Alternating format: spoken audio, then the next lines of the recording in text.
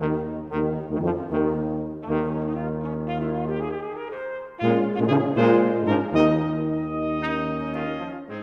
to Expositional Excerpts. I'm your host, Matthew Pilch. I pastor Grace Fellowship Baptist Church in Port St. Lucie, Florida. Let's dive into the Word.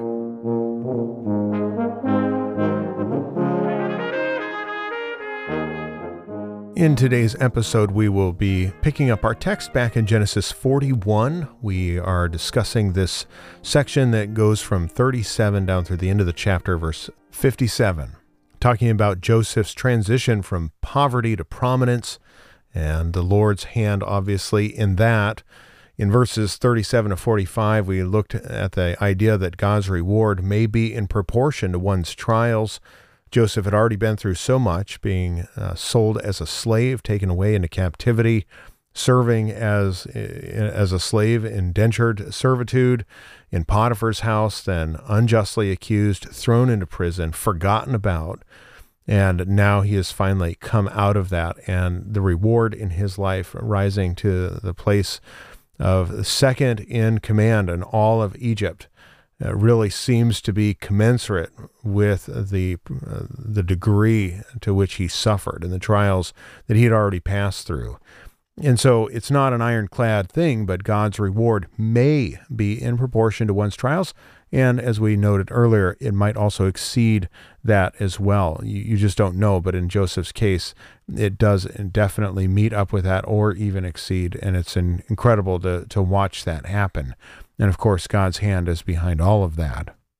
Now we're going to pick up the text here in verse 46.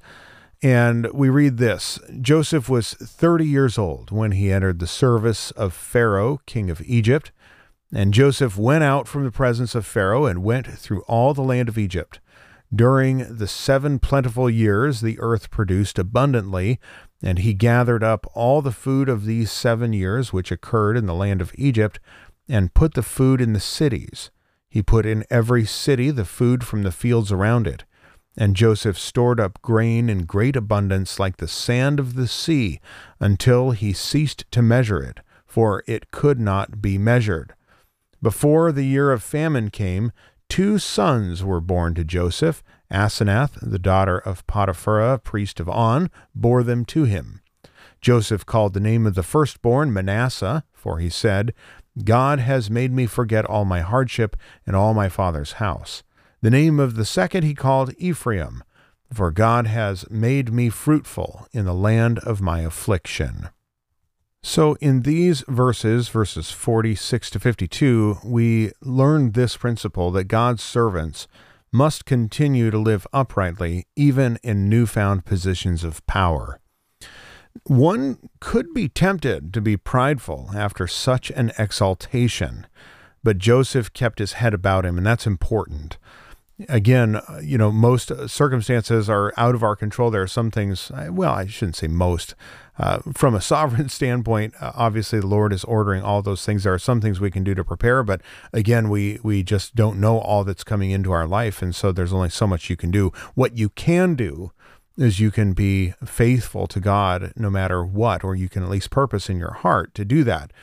And the difficult thing, the tricky thing is that at times, when our life seems to be just full of prosper and blessing, our life seems to prosper and is just full of blessing materially, at those times, those are not the times that we should abandon God. Those are the times that we should be all the more thankful and grateful in our hearts for the things that God is doing.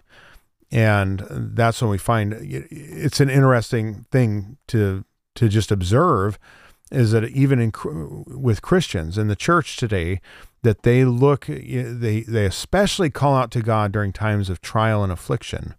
Now, of course we should, right?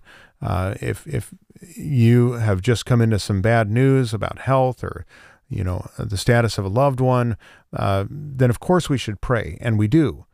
But we don't just want to go to the Lord in times of trouble and times of affliction. We want to make sure that we are always walking with the Lord, and even in times of blessing. And that is a blessing for us, is to watch Joseph not allow this to go to his head. And it's instructive to us when you are in a position where you have received much blessing and an abundance from the Lord, make sure that you continue to give him the glory, give him the credit, give him the praises due his name, and continue to cultivate your relationship with him. God's servants must continue to live uprightly, even in newfound positions of power. Now, he had 13 years of trials. Okay, so that is how much affliction he has experienced up to this point. How do we know? Well, in Genesis 37, verse 2, we are told that he was 17 years old when he was taken from the land. And this finally comes to an end, and he begins this service to Pharaoh as the second in the land. The text tells us in verse 46, at 30 years old. So you do the math. He has 13 years of imprisonment and servitude as a slave. It's been a rough life. But notice also, I mean, there's nothing like super deep in this as far as exegetical nuggets and things like this, but just from an observation standpoint, we can do the math. We could, say that he was suffering for 13 years, which he was. But there's another thing that happens here, and namely it's this, that he does what he says he will do. Okay? He's 30 years old when he enters into the service of Pharaoh the king, and he went out from the presence of Pharaoh. And keep in mind, he's dressed the way that he was. He's got the signet ring. He's wearing the fine clothing and the jewelry and riding in the second chariot, all those things. He goes out from his presence, and he goes throughout all the land of Egypt. To do what? To do exactly what he said that he would do. Verse 47, during the 7 plentiful years that the earth produced, what did he do? Verse 48, he gathered up all the food, just like he said. Now, I say that because we live in a day and age when we are surrounded by politicians. That's almost like a bad word anymore. And the only reason is because of their reputation, and there may be one or two that are good, but their reputation for decades now that has preceded them, at least in this country, is that they're absolutely corrupt and, almost worthless. I won't say that. I say that sort of tongue in cheek. And like I said, there are some exceptions, but by and large, to be a politician is to be somebody who can be bought off, can be bribed, who doesn't follow through on their promises and their words. And they're doing that to get to positions of power. Well, Joseph is already in that position. He didn't have to go out and run a campaign. He wasn't elected. He was appointed. And one could simply say, well, now that he's there, he could just do whatever he wants. I mean, he's second in command. But the fact is that Joseph feared the Lord. He knew that this was coming. He believed what God had said in his word, even though it was years away. And it's a good reminder for us. God doesn't give us these specific timelines for our lives anymore, right? We have general principles. I think that, when we read in the Psalms, the span of man's life is 70 years, or if by strength, 80. We kind of have general principles for those sorts of things. But God hasn't told us, I'm going to do this in 5 years' time, or in 7 years, look out for this. We don't have those kind of time frames. And quite honestly, this is a really interesting thing. If we did, would we actually believe it? That's a long time. 7 years is a long time to think about that. We might get tired and say, well, that was a lot of years ago, and I haven't seen any evidence that would suggest that there's great calamity coming right around the corner. Especially imagine if you're in year 6 or maybe you're in year 7 and you're still, the land is producing plentifully that year. And it's like, wow, is there really calamity coming next year? I mean, is it going to be that bad where we're not going to get any food at all next year? You might be tempted after 7 years to just excuse that away. But the fact that Joseph does what he said is not so much a testimony and a testament to, that he fears Pharaoh necessarily. It's the fact, and it bears witness to his relationship with God and his faith in God and what God had revealed. That is more what is in view here than anything else. So the fact that he goes and does this, and doesn't just do it for a year and pats himself on the back, but does it every year, all the way up. And we're told here in this little section that he goes right up until the year before, right? And so we see this before the year of the famine came. So this is year 7 of the abundance. This is when his 2 sons are born to him, Manasseh and Ephraim, which means that he had worked and labored according to his word all the way through to the final year. And he's also, we know, going to be the steward and the overseer of all of this during the famine as well. So he's faithful. He does what he says he will do. Now listen, when the Lord has blessed you and you have the opportunity to serve him in a position of blessing, keep serving him. Stay faithful. That's probably one of the most important lessons as we kind of work through the Joseph narrative, is that, you know, and we've said it before, we'll say it again, no matter where you find yourself, if you're in poverty or you're the prince of the land, you need to continue serving God and being faithful to him. And that means that you do what you say you will do. You do what God has appointed you to do, no matter what. All right. So that's wonderful. And then we notice this, that the 7 years of plenty, they do occur just according to God's word. It might be tempting, right? When the land is producing so fruitfully, to just live it up. But the fact of the matter is that God's people will always live in light of God's revelation. So we don't take advantage of that and say, well, here's my time to prosper, and I'm just going to really, live the high life right now.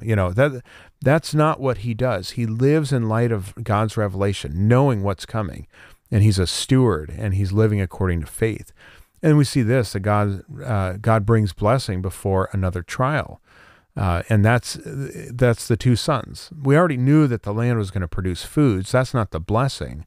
That's just the word of God. But he does bring blessing into Joseph's life with these 2 sons.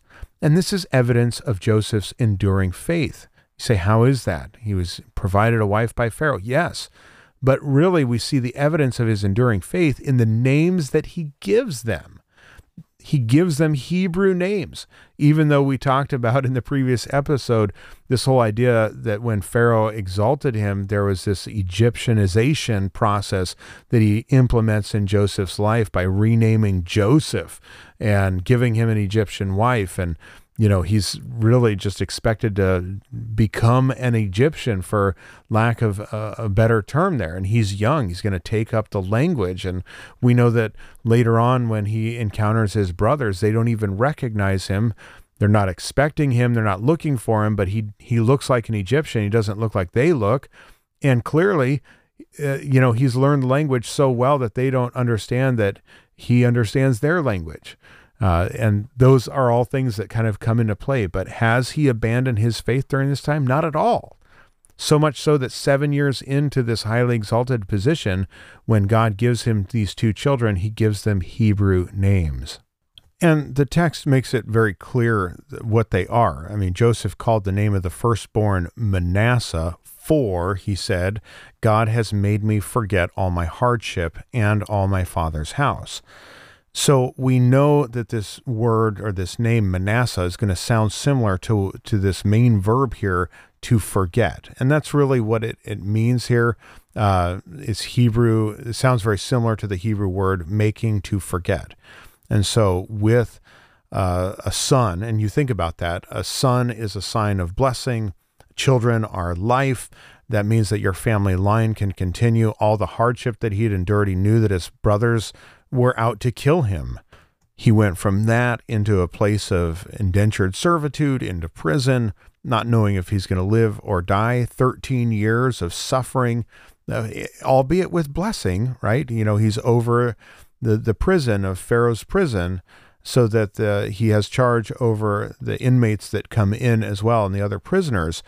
But the fact of the matter is, it's still a very rough life. But now to be at a point where he is married, I mean, you're not going to get married in prison and things like that. He's married and he has children, and he remembers. I mean, God has caused him to forget. It's a beautiful word picture here, and that's what that means.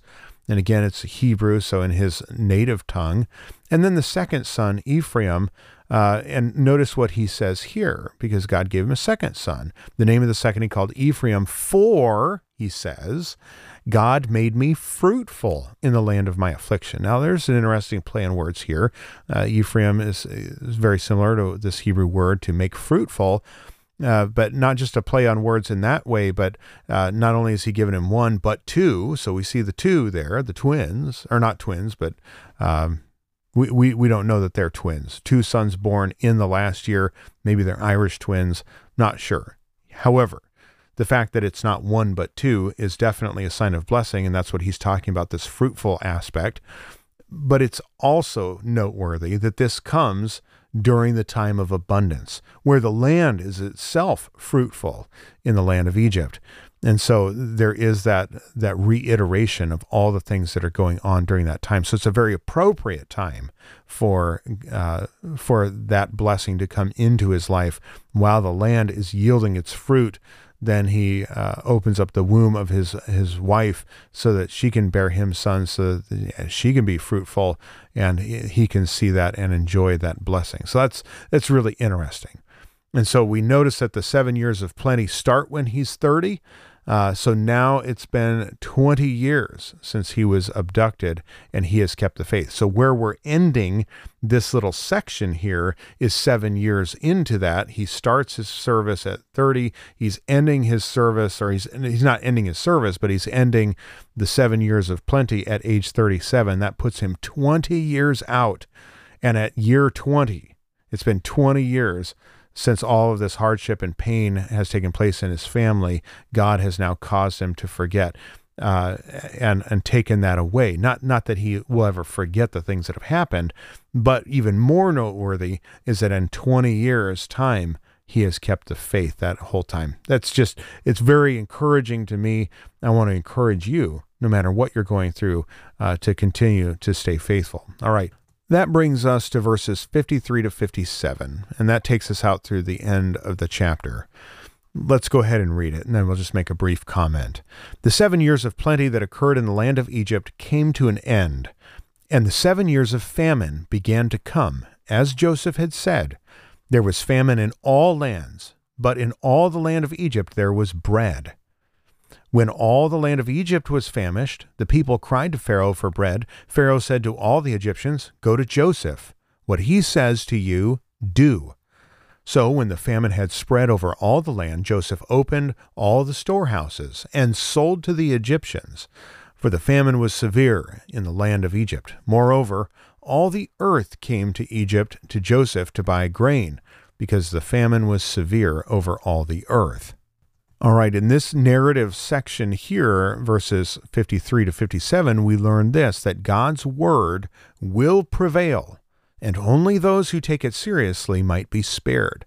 There are incredible implications to this, and applications even into the church age, which we'll get into here in a moment.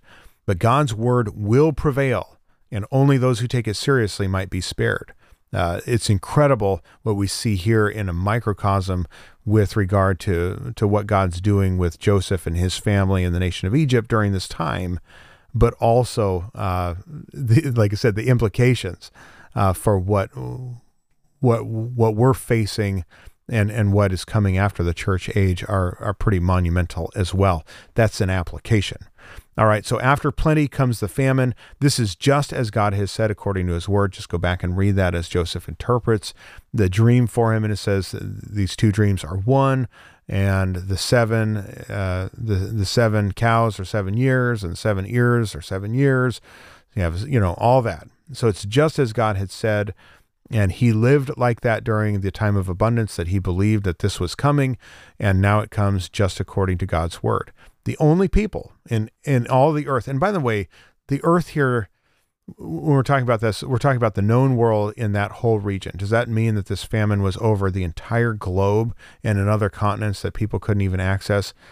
I'm not going to comment on that. It may mean that.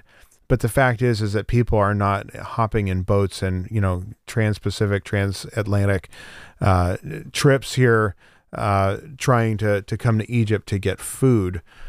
So it's probably more the whole area around that. Anybody that was even remotely close to Egypt. They're all affected by this famine, and to, all the way up to modern day Turkey, all the way out to Iraq, Iran, those places there, Saudi Arabia, into Eastern Europe, all of that. Okay, so willing to concede that, but I'm not so sure when you take it in its natural reading that it's going to literally mean every square inch of earth and every single person.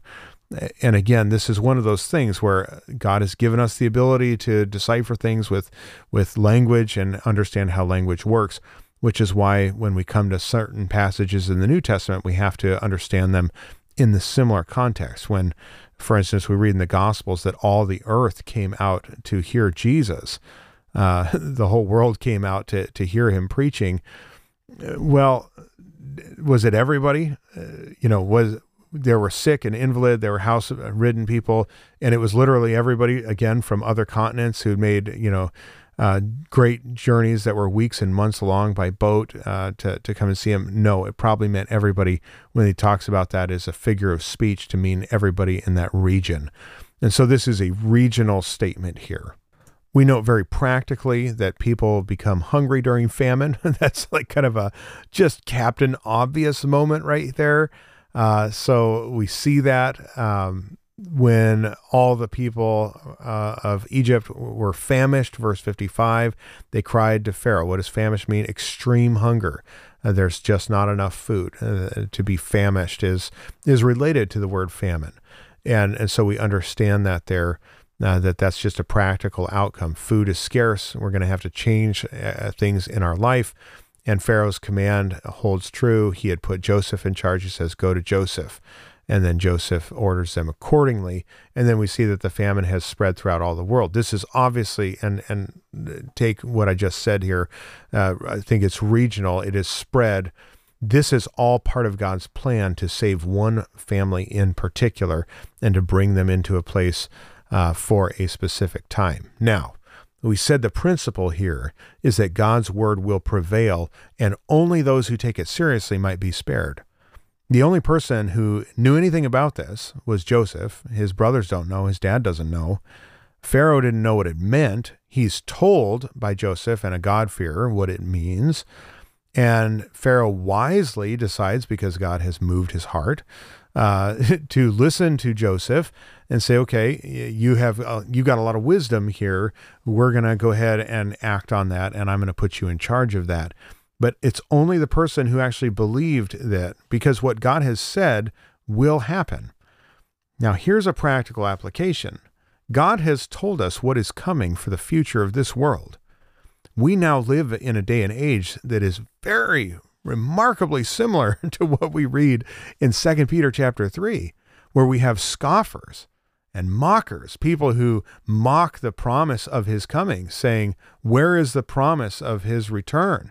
Have not things always gone on the way that they have since the very beginning? And of course, Peter corrects them under inspiration of the Holy Spirit. You forget in the days of Noah, and then destruction came upon them.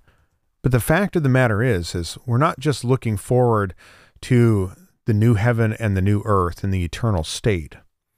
And the next thing on the timeline is not the great white throne judgment.